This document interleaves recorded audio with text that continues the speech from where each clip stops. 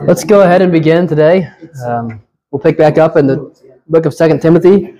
We will be actually starting in chapter 4 this time. We got into it a little bit last week, but this is our final chapter in the 1st and 2nd Timothy saga. So it's been longer than I think was anticipated, but I hope it's been somewhat helpful and edifying to you. And again, I've said it before, and I think all of the other men that have been up here would agree and testify to this, but we appreciate the opportunity. In some ways, it's as much a ministry to us as it is to you. Hopefully, you understand that for many of us, this is our really only experience teaching. So we appreciate the grace that you've shown us, and hopefully it can continue to go well, and we can continue to teach in future weeks. So again, we're picking up in chapter 4, and if you've got your Bibles open, we really left off in the middle of verse 2 last time, after we talked about reproving, rebuking, and exhorting. Just by way of review, I want to kind of look at what we talked about last week and tie it into this week. But does anybody remember one thing from last week that we talked about? That we were talking about Scripture and how important it was, and it's breathed out by God. Yeah, and how that's how sola scriptura tie in. Absolutely, that famous verse that I think is on a poster in our Sunday school classroom, maybe more than one. That all Scripture is breathed out by God and is profitable for teaching, for correction, teaching, reproof, correction, training in righteousness, that the man of God may be complete and equipped for every good work. We talked about the idea of sola scriptura. So Christian mentioned it. What is sola scriptura for the group? I mean, in a nutshell. It was one of the 5 basic tenets for the Reformation. You had sola scriptura, sola gratia, sola Christus,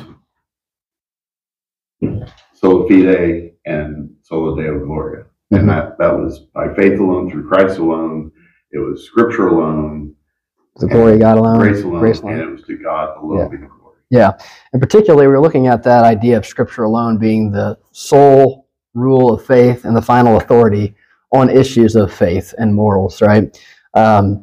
So just to kind of quickly summarize this point, I'm taking this from what is said in verse 17 of chapter 3, that the man of God may be complete and equipped for every good work, not just 90% of the good works that are out there for us to do, but every good work. And the Scripture is where we get that completeness, if you will.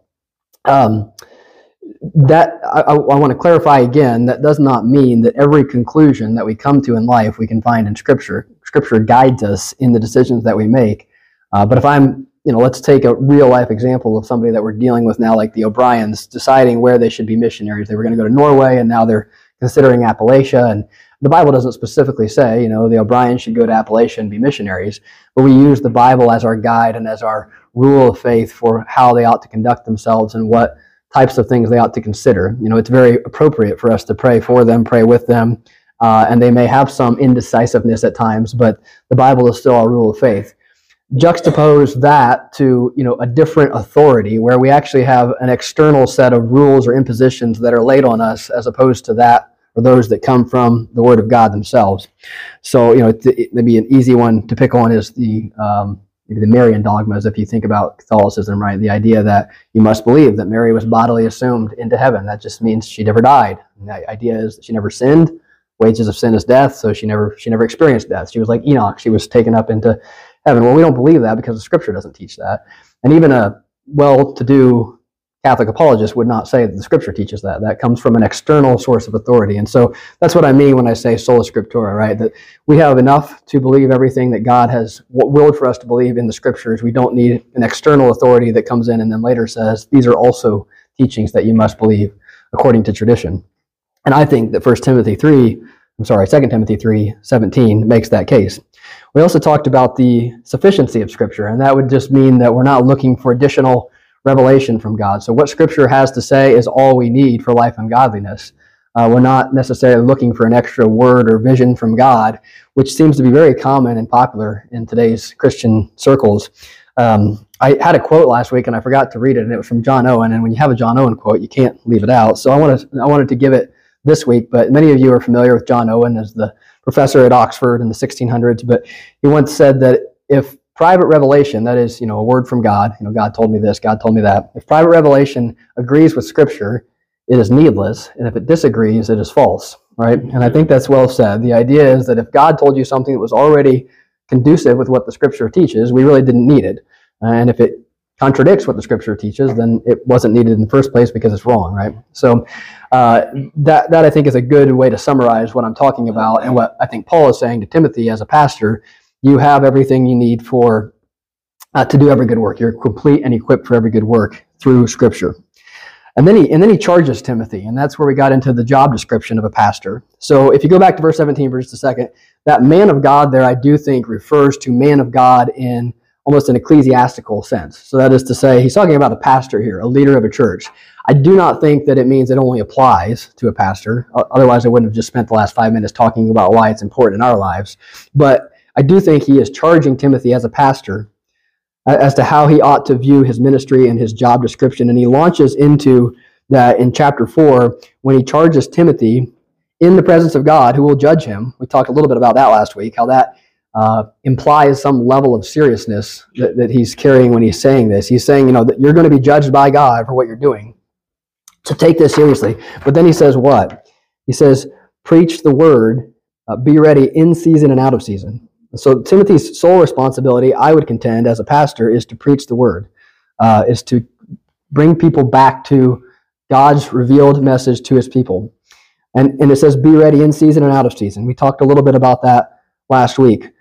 Whatever that means, it means all the time, right? You can only be in season or out of season. There's no in between. So Paul's charging Timothy to always be ready to preach the word. I believe that he is kind of referencing there this idea that sometimes it's going to be easy and sometimes it's going to feel good. I'm sure any pastor can testify to the reality that there are times when it's very encouraging to see people come along in the faith, grow in their understanding of the Lord, and being a pastor is, for lack of a better word, fun, right?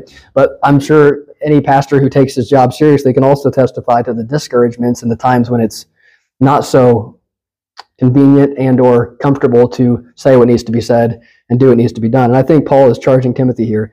Keep in mind the context is all about this coming persecution. If you go all the way back to chapter 3, he's warning Timothy about the things that will come and the dangerous times, the evil people that are coming that lie ahead, and he's telling him, that's going to happen. He's going to be out of season at some point, but be ready to preach the word. Don't compromise on that. And we're going to talk a little bit more about that today. So with that in mind, kind of a review of what we talked about last week. Oh, and then we talked about reproving and rebuking and exhorting. This idea that it is the job description of a pastor to actually use the word of God to convict us at times, and that should be something that we feel. I challenged you last week to think about when the last time you sat under the teaching here and did, and felt conviction. Now, this isn't to say that we should come to church, to beat up on ourselves, but there ought to be some level of exhortation in the preaching that goes on to where we look back and reflect on our lives and say, I can improve in this area. If that's not happening, then it may be that you're not taking the teaching or the proclamation of God's word seriously enough. We just went through a couple of weeks where we talked about discipleship and Bible reading and prayer, and I know for myself there's always conviction there, and always need to be better in those departments. So keep that in mind if you're simply leaving church or the corporate gathering of church and God's people on Sunday feeling no conviction, no desire to grow in godliness, then perhaps you are not taking the responsibility to listen to the pastor seriously, right? But we talked about the way in which this is some way we can pray for our pastors too. How do we pray for them? We look at these descriptions, these characteristics that pastors are to have, and pray that our pastors have that as well. So let's go into this week's teaching, where we're going to get into that idea of complete patience and teaching. So we talked about reproving, rebuking, and exhorting. But then Paul says, do it with complete patience and teaching. Just to set the stage, I'm going to go ahead and read verses 1 through 8 here today. Hopefully we can get through most, if not all of that. But I'm going to start in verse 1, read through verse 8, and then we'll discuss it. I charge you in the presence of God and of Christ Jesus, who is to judge the living and the dead, and by his appearing and his kingdom, preach the word. Be ready in season and out of season, reprove, rebuke, and exhort, with complete patience and teaching. For the time is coming when people will not endure sound teaching, but having itching ears, they will accumulate for themselves teachers to suit their own passions, and will turn away from listening to the truth and wander off into myths. As for you, always be sober-minded. Endure suffering. Do the work of an evangelist. Fulfill your ministry. For I am already being poured out as a drink offering, and the time of my departure has come. I have fought the good fight. I have finished the race. I have kept the faith. Henceforth there is laid up for me the crown of righteousness, which the Lord, the righteous judge, will award to me on that day, and not only to me, but also to all who have loved his appearing. So as is customary here, I'd love to hear your thoughts. Just anything that stuck out to you. Doesn't necessarily have to pertain to what I'm going to talk about, but just as we read that, what grabbed your attention? Go ahead, Bennett. Verse 3, the time is coming when people will not endure sound doctrine. I don't know if our time, the times that we live in, can't be described like that. Because, if you read Jeremiah's book, when Jeremiah was warning the people, there were others who were telling them, oh, peace, peace, nothing will happen. And then Jeremiah kept warning them, you go into captivity. Eventually they did. And for those who listen to unsound doctrine, yes, so it's a clear warning for us. Sure. Yeah, it sounds very similar to the opening of chapter 3, right? Understand this, that in the last days there will come times of difficulty for people who are lovers of self, lovers of money, proud, arrogant, the whole list, right? He's warning them that this is going to happen. And we'll talk a little bit more about why that's connected, I think, to the responsibility to teach sound doctrine, right? But absolutely, and also in the United States, it's probably easier to do kind of what people were doing in Jeremiah's day, which is say peace, peace, because we've had it so good for so long. It's like, we're getting away with it, right? But there will come a day of reckoning. What else? Anything else? Any of the youth in the back? You guys have any observations or comments? Just trying to stir the pot a little bit. That's it. Okay. Let's continue on then here.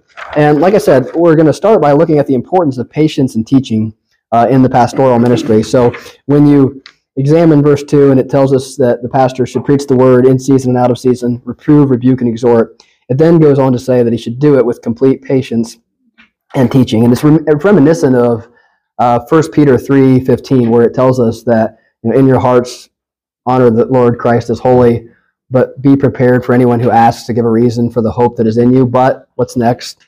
Anybody? Do this with gentleness and respect, right? So this idea that we are to be able to use the word of God to sharpen the minds and the hearts of those listening, but we do it with gentleness and respect. And I think this brings back to mind, I talked a little bit about this last week, but the image of a shepherd, right? We talk about a pastor as a shepherd a lot. When you think about a shepherd is not domineering, or at least a good shepherd is not domineering, just beating his sheep with his club and his rod, right? He has an end goal, a motivation behind all of what he's doing, and that is to get his sheep to their destination, well-fed, nourished, taken care of along the way, ward off any dangers or threats. And so, yes, there are times when a pastor has to be stern, or a shepherd has to be stern with his sheep to keep them in line. But at the end of the day, his main motivation is not to be some domineering, berating voice in their lives. It's to get them to where they're supposed to go in a safe fashion, right? And so too, a pastor should look at his congregation as sheep that are on their way to the promised land, right? And his responsibility is to shepherd them and make sure that they don't go astray and that the dangers that are out there don't enter into the flock. And so there needs to be a level of gentleness there for that reason.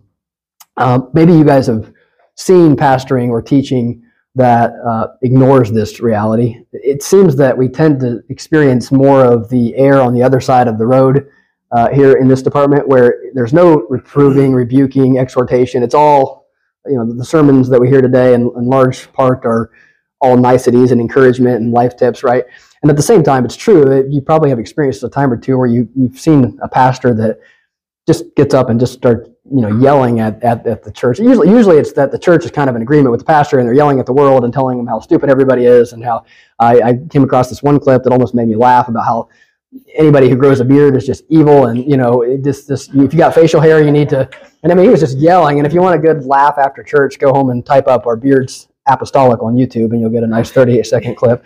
But we've seen that type of preaching where it kind of ignores this gentleness command. It's just it's over the top. Maybe the the Hillsborough Baptist type of, holding the picket signs up that God hates homosexuals and it doesn't usually say homosexuals, but the point I'm making is obviously we do want to reprove and rebuke people, but there has to be with it this balance, and we have to be gentle and kind.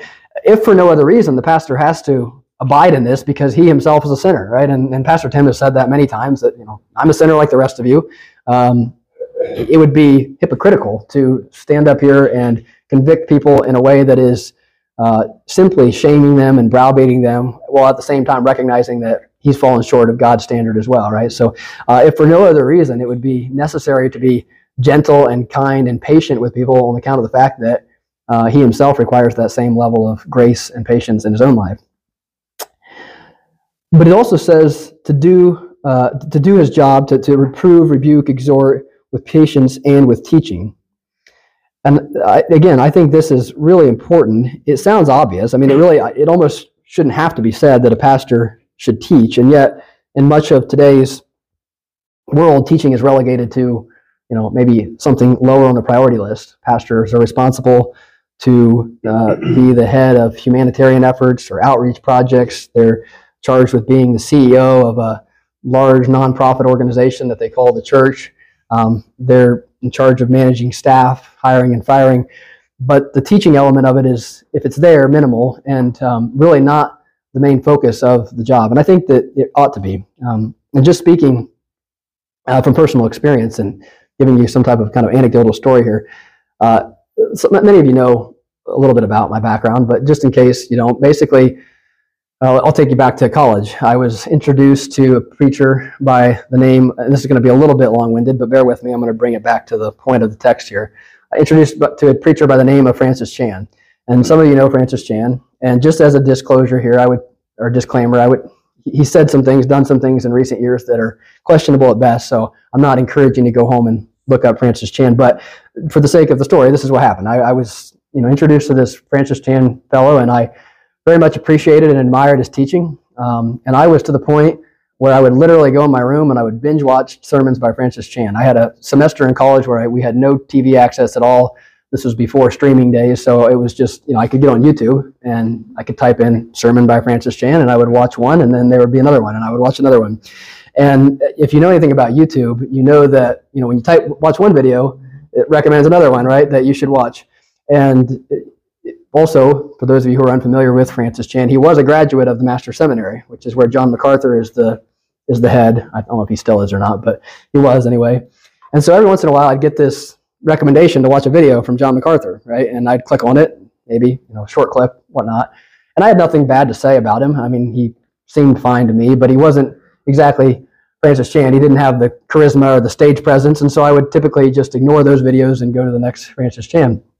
And it wasn't until a couple years later when I started dating Amber, who many of you know. If you don't, she was practicing Roman Catholic at the time we began dating. I was attending a church that I would categorize as more seeker-sensitive, consumer-driven model of church. And I needed answers. I needed answers to the question of what's the difference between Protestantism and Catholicism. I consulted two pastors locally, sat down with them face-to-face to ask them about, what I should be considering with respect to the idea that I was dating a Roman Catholic. And basically, in summary and for lack of time, they said, it's not that big of a deal, right? Like, just don't worry about it. Does she love Jesus? We're all Christians, or I'm not really sure. I don't have the answers to everything, but nothing to be worried about. And, by the providence of God's Spirit in my life, I felt like that wasn't a good enough answer. But I remembered this one guy that, I used to see on the internet from time to time who, talked about that issue. And most people will touch it. But, here I was in a situation where if I didn't have answers, I don't know what would have happened. So I needed the truth. I needed teaching. And who did I go to when I needed teaching? That guy that was, teaching John MacArthur, from years ago. And so I'm just using that story to emphasize the significance of teaching. It wasn't even in the moment that I first heard him that he had an impact, but it was years later when I needed it the most that the teaching was so important. The truth was so important. And I'm very grateful for men like him. And I never want to put him on a pedestal, but I'm sure we all have experiences where we have people in our lives that have had impacts at the time when we're the most in need, and you kind of feel forever indebted and grateful. I mean, he doesn't know who I am. He wouldn't know me from Adam, but then I would compliment Trinity Baptist too, because once, in God's providence, we were led to Trinity Baptist shortly after that experience, and was able to sit down with the pastor that did answer those questions, and we did have breakfast, and you guys were also welcoming and whatnot. So, and he, did it with gentleness. It wasn't like, let's go on a tyrant against those who you're, the Catholic Church, but he was willing to answer the questions. And so, again, we want to recognize the significance of teaching in the pastoral ministry and the impact it has. I don't know where I would be were it not for men who are willing to not neglect the duty to teach. I don't know where Amber would be. I don't know that Charlotte and Marshall would even be here. So we appreciate that. And just as a testimony to the impact teaching has, we have to take that seriously. And I think our pastor does, but that's important. And so the duty of the pastor is to reprove, rebuke, and exhort, but it's also to be patient and to teach. And said another way, I think teaching is simply showing your work. If you remember in, grade school or middle school, when you knew the answer to the problem, but the teacher made you show your work, like, 420 divided by 10 is 42, but you still got to do the long division and show how you got there. I mean, that's basically what I think we're called to do as evangelists and as pastors. And I say evangelists and pastors because down in verse 5, if you take a look there, it says, do the work of an evangelist. And so, yes, this is addressed to pastors, but I hope that all of you desire to be evangelists and share the good news with others. And so really, this does pertain to us in some way. We need to be patient, and we need to teach. We need to be able to show our work in the sense that when somebody asks us for the reason for the hope that is in us, we can give an answer, as opposed to simply saying, well, I don't know, that's the way I was raised, and it's what I've always believed. We have a response that is creditable and can be taken seriously. And so I think this is part of the responsibility of a pastor. Secondly, let's look at the need for preaching in our society as the alternative to false teaching. We'll call it false teaching. It's really the alternative or the means that God uses to keep people anchored to the truth. A couple of weeks ago, we talked about the acronym FANBOYS, FANBOYS, right? For, and, nor, but, or, yet, so. And I just brought up the way in which we should recognize those words in Scripture. When we have one of those words, it's important to look at it, analyze what two ideas is it connecting. We've got one of those words here in verse 3. So we just finished up verse 2, and then it says for. So let me read verse 2 to get the context again, and I'll read through verse 3. Preach the word, be ready in season and out of season, reprove, rebuke, and exhort with complete patience and teaching. For, or because, the time is coming when people will not endure sound teaching, but having itching ears, they will accumulate for themselves teachers to suit their own passions, and will turn away from listening to the truth and wander off into myths. Okay, so Paul says, Timothy, here's the reason that you need to do what you're doing. Here's the reason why you need to preach the word in season and out of season. And by the way, I didn't mention this, but that word preach in verse 2 is different than teach. It's to proclaim, to herald. So there is a difference between preaching and teaching. And mainly what I'm doing right now is just teaching. But there's a sense in which all of us are proclaiming the message of Christ, not just merely stating facts. That won't convict the sinner's soul. Just to tell them that Jesus was real, he rose from the dead. That can turn into nothing more than an academic debate. But to preach the word is to herald it. That's really the translation there, or to proclaim it, to go tell it on the mountain that Jesus Christ has come. That's the idea. And so I just wanted to make a point of that he is talking to preachers, and there is a difference between just merely stating the fact that Jesus was a real person and that he died on the cross, and preaching it as if it is what you believe about this matters, right? This isn't an argument that's akin to who the best football team is. This is a real important issue, and it pulls on your heartstrings. It causes people to become convicted. So back to the point here about why that's important.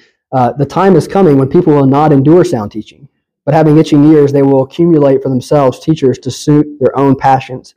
Again, if you look at that word for and kind of substitute the word because, it's almost as if Paul is saying here, the reason that we need sound teachers is because if we don't have them, this is all else, the only other thing that's out there. So in my real example of where I would have ended up, who knows? I mean, maybe we would have been in a position where we would have found teaching that would have suited basically what we wanted to hear in the flesh, and we would have had no alternative. were it not for the sound teachers that remain faithful to the charge to teach. And so the reason we need sound teaching is so that people, God's sheep, that the ones that the pastor is called to shepherd, have a place to go and are not like the women in chapter 3 who are led astray by various passions. Notice the similarities in verse 3 of chapter 4 and verse 6 of chapter 3. Those women, those weak women, they were burdened with sins and led astray by various passions. And look at verse 3 of chapter 4.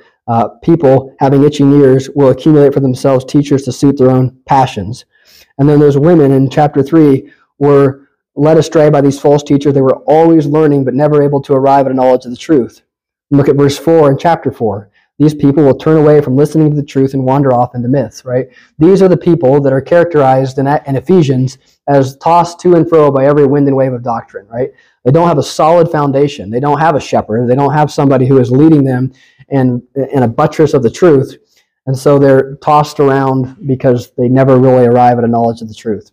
And we see that today, especially. I think a lot of times it does happen because people are first involved in churches, or I'll use that term loosely, Christian circles that don't take preaching the Word of God seriously. And then in 10, 15, 20 years, where are they? Where have they gone? They've gone astray, followed myths.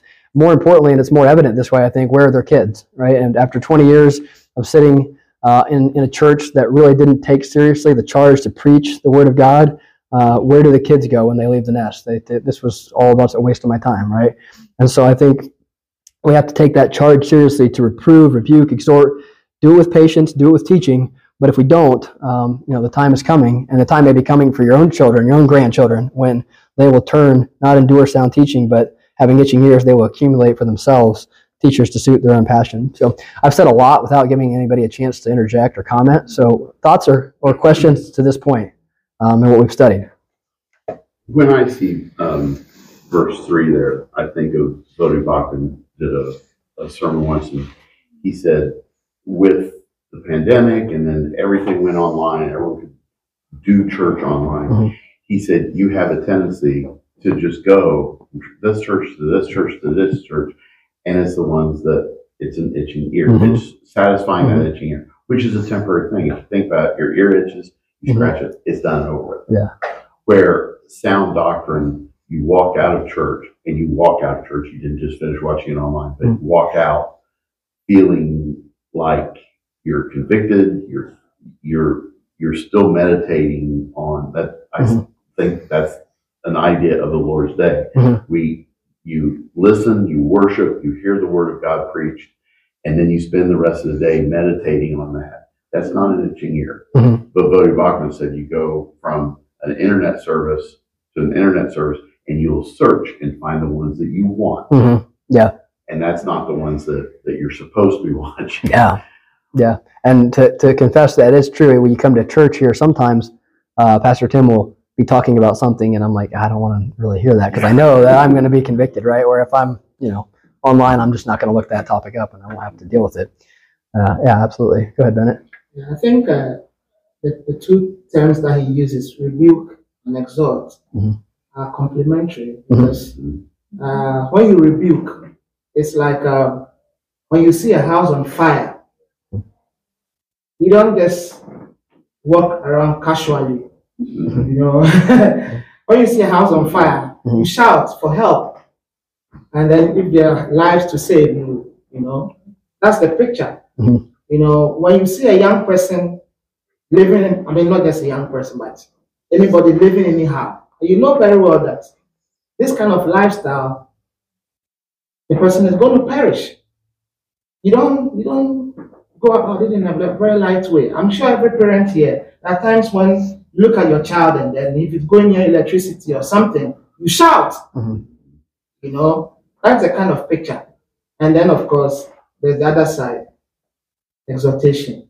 That's consolation. You are calm, you reason, and things like that. So you must have that balance as a Christian person. It's not just for a pastor, but you need that balance. And correct me if I'm wrong, but I think, to exhort is to really be, like we might say challenge, where you're rebuking, you're telling somebody basically, in no uncertain terms, you're wrong, right? But exhort is the other side of that, where you actually say, here's the challenge, here's the If you're a teacher and then you come to class and your children are rowdy, you don't just walk around casual. Hey, settle down. You try to get them to calm down. And I think you need that balance, because if your children don't see you angry sometimes, you lose your authority in the classroom. So I think that we need that balance. It's not like what you were talking about. Sometimes preachers bully people from the pulpit. I had a friend who said, I quit my church because I had a problem, and the pastor went to the pulpit and then spoke about it. And I knew he was talking to me. And from that time, she quit. Even though her husband is a deacon in that church. She has stopped going to that church because of that incident. Sure. Yeah. Yeah. So, take the fair and balanced approach, as we've already talked about. We want to be able to be firm in the truth, not compromise, but at the same time do it with patience and teaching, gentleness, respect, right? Anything else? Anybody? Go ahead, Aubrey. I was just thinking, like, that rebuke and exhortation, like the context of like correction, right? Like rebuking is calling out this is wrong, but we don't just say stop it and like leave them there, right? Yeah. Exhorting is like, okay, here's what we need to be doing differently. Like, by that option with my young child, right? Yeah, absolutely. It's not just don't do that. It's like, okay, well, what am I supposed to be doing? Yeah, absolutely. Go ahead, Kathy. I think coming to the local church is so important, because not only is it learning in the mind, but it's learning the whole counsel of God and how to speak it. If you don't get practice talking about it, then it's going to be hard to talk to someone who doesn't believe it. But the more we can be like interacting in Sunday schools and in Bible studies and in prayer times with each other, it becomes more comfortable for us to be able to speak it to those, because it becomes more of us and more comfortable. We know the words, we've memorized scripture, we've read the Bible, we've prayed together, so that becomes a lot easier. If you're doing it remotely, you don't get anything. Yeah. Well, yeah, there's a host of other things that the scripture commands that I think are hard to do remotely, but you're absolutely correct. I think it was a couple of sermons ago, and Pastor Tim talked about, what we spend our time on often shows where our passions lie, and that if you, probably any of you who hold a full-time job could come up here right now and give me a 10 or 15 minute synopsis as to what you do and what's important, what are some things to look out for, right? Because you're just ingrained in that every day, and you know it, right? And the same is true. I think that's what you're saying there, basically, right? The more you become just ingrained in the fabric of good, sound teaching and doctrine, the easier it's going to become to regurgitate that to others. So 100% agree with all of that. I've kind of lost my place here. What was I talking about? Just the idea that preaching is necessary for us to stay in the truth. If we don't have sound teachers, where else are we going to go? Then there's a command in chapter 4, verse 3. No, I'm sorry, I'm on verse 5 now. As for you, Timothy, always be sober-minded.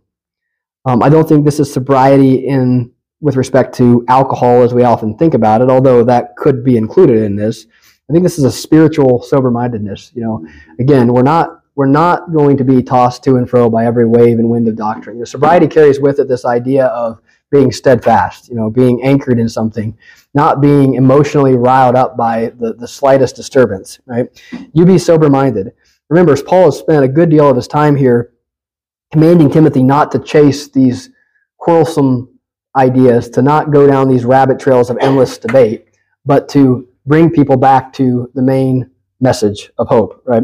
And so with that, a pastor ought to be sober-minded, not wild, not erratic, not contentious, bipolar. That's not the characteristic of a leader.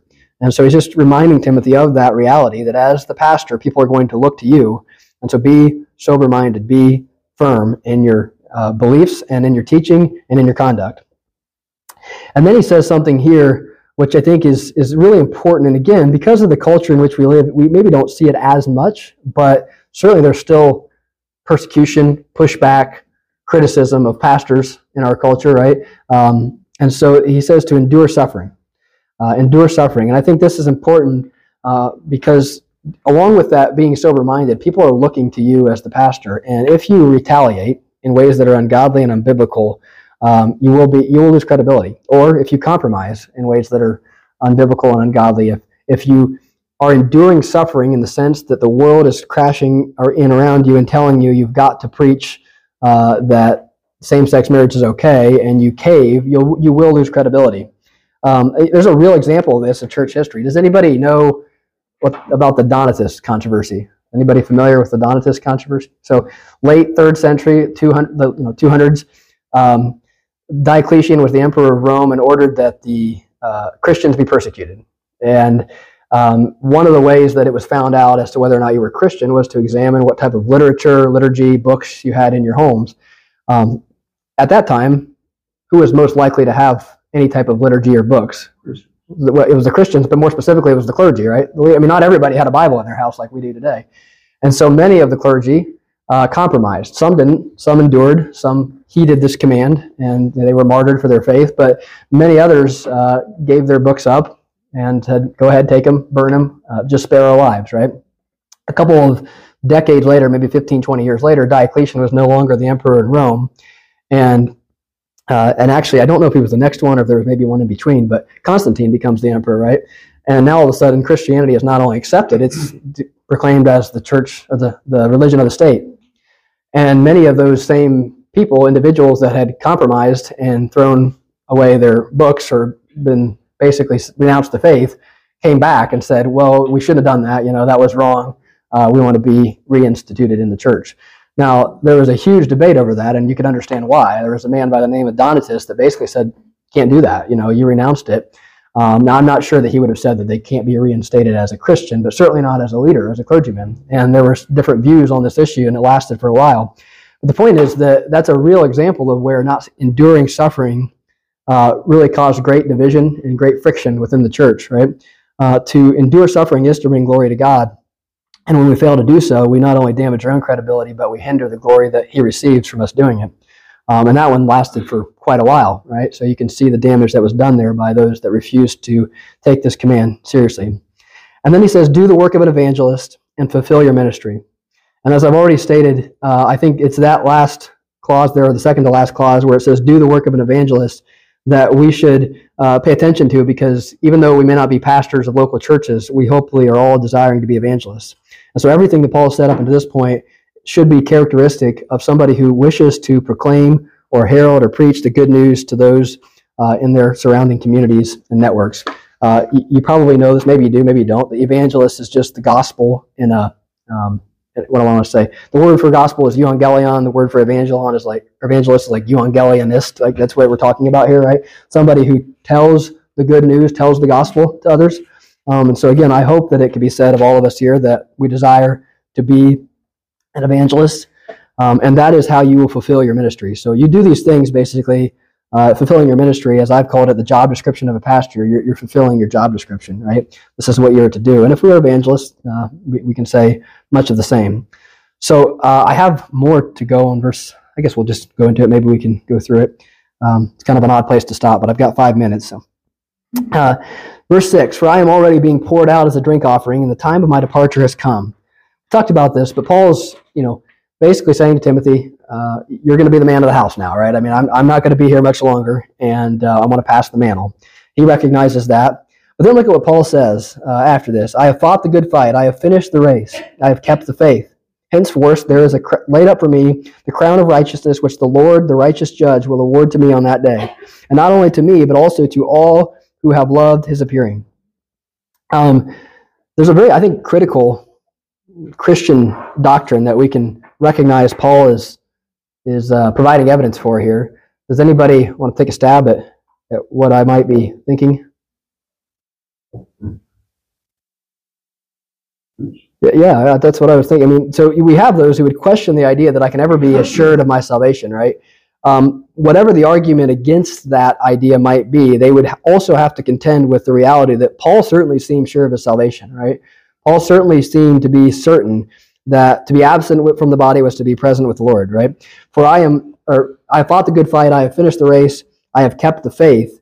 Henceforth there is laid up for me the crown of righteousness with the Lord. And so this can be, I think, a wonderful reminder to all of us that, and then he says, well, and he even goes as far as to say that all of us who have loved the Lord's appearing, and that is worded strangely, but from study on that, I believe that's talking about the second coming of Christ. So even though we may not see that second coming, we long for it, or we love it in that respect, that we look forward to it. I believe that's what it's talking about. That's not how I would have read it, but when I was studying on the commentary, that seemed to be the implication, that it's the same kind of terminology that he uses up in verse 1, right? When he says, I charge you in the presence of God and Christ Jesus, who is the judge, who is to judge the living and the dead, and by his appearing in his kingdom. By his appearing in his kingdom, a reference to the judgment, the second coming. I think the same idea at place here. So those of us who are not opposed to God, but actually love him and look forward to his coming, can have the same certainty and the same assurance of our own crown of righteousness that is laid up for us in heaven. I think that's a wonderful reminder and promise in the midst of our daily struggles that, Paul had great assurance. And remember, Paul, we herald him because of his work as the writer of Scripture, but he was not such a do-gooder before his time as a Christian, right? So if he can be assured of his salvation, we all can have that through the righteousness that is in Christ. And so we talked about exhortation today, and sometimes I do a poor job of this because I do just sit here and talk about what the text says and never really remember to tell you what the good news is. And so here's the deal. If you do look at all this and you say, wait a minute, I haven't lived up to it, or I have been reproved or rebuked, but now what? The reality is that we can have righteousness in Christ. And that's exactly what Paul puts his hope in here in these last verses, where he says that his crown of righteousness is with the Lord. He's talking about the righteousness that he obtains not from himself, not from his own good works or goodness, but from Christ himself. And so we have that same option, or same opportunity afforded to us to, renounce our good works and our efforts and to put our faith in Christ and have confidence that when we leave this earth, when it is our time, we will be with him celebrating after we fought the good fight. That's the gospel message through Christ, right? It's 10:30 here, really close. Does anybody have any thoughts or questions before I dismiss us, or any last one thing I noticed real quick.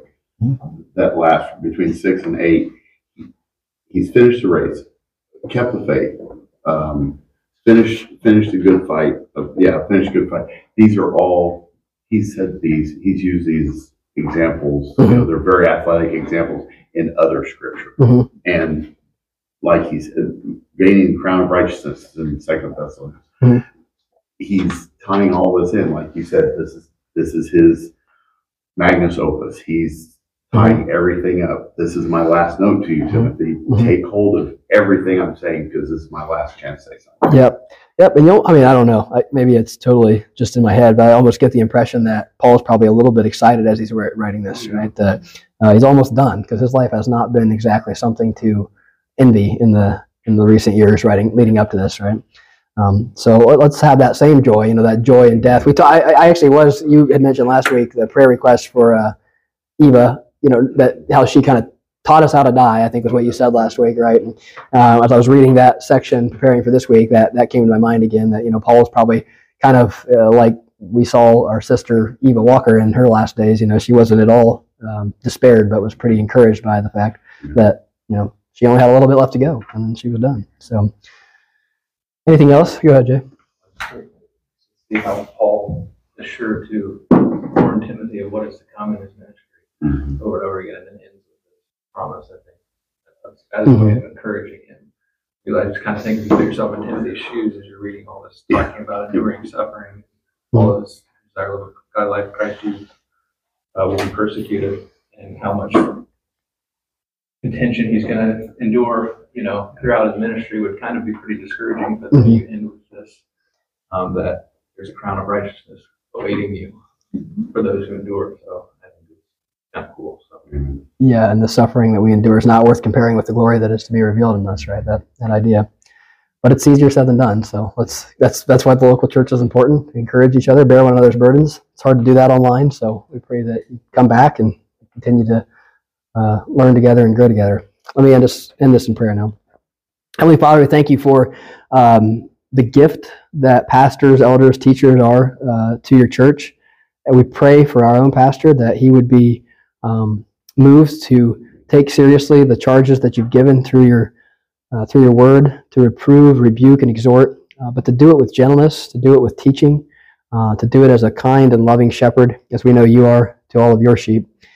We pray that we could appreciate that gift more and more, and that we would desire as evangelists to fulfill our own responsibilities in proclaiming the good news of Jesus Christ, that we would not be like those people who accumulate teachers who will just suit their own appetites, that we would recognize our own sinfulness and our need for reproof and rebuke and correction, and then that we would rejoice in the coming of our Lord, and that in the day when our race is finished, we can stand before you justified because of the righteousness of Christ. We praise you for that in your name. Amen.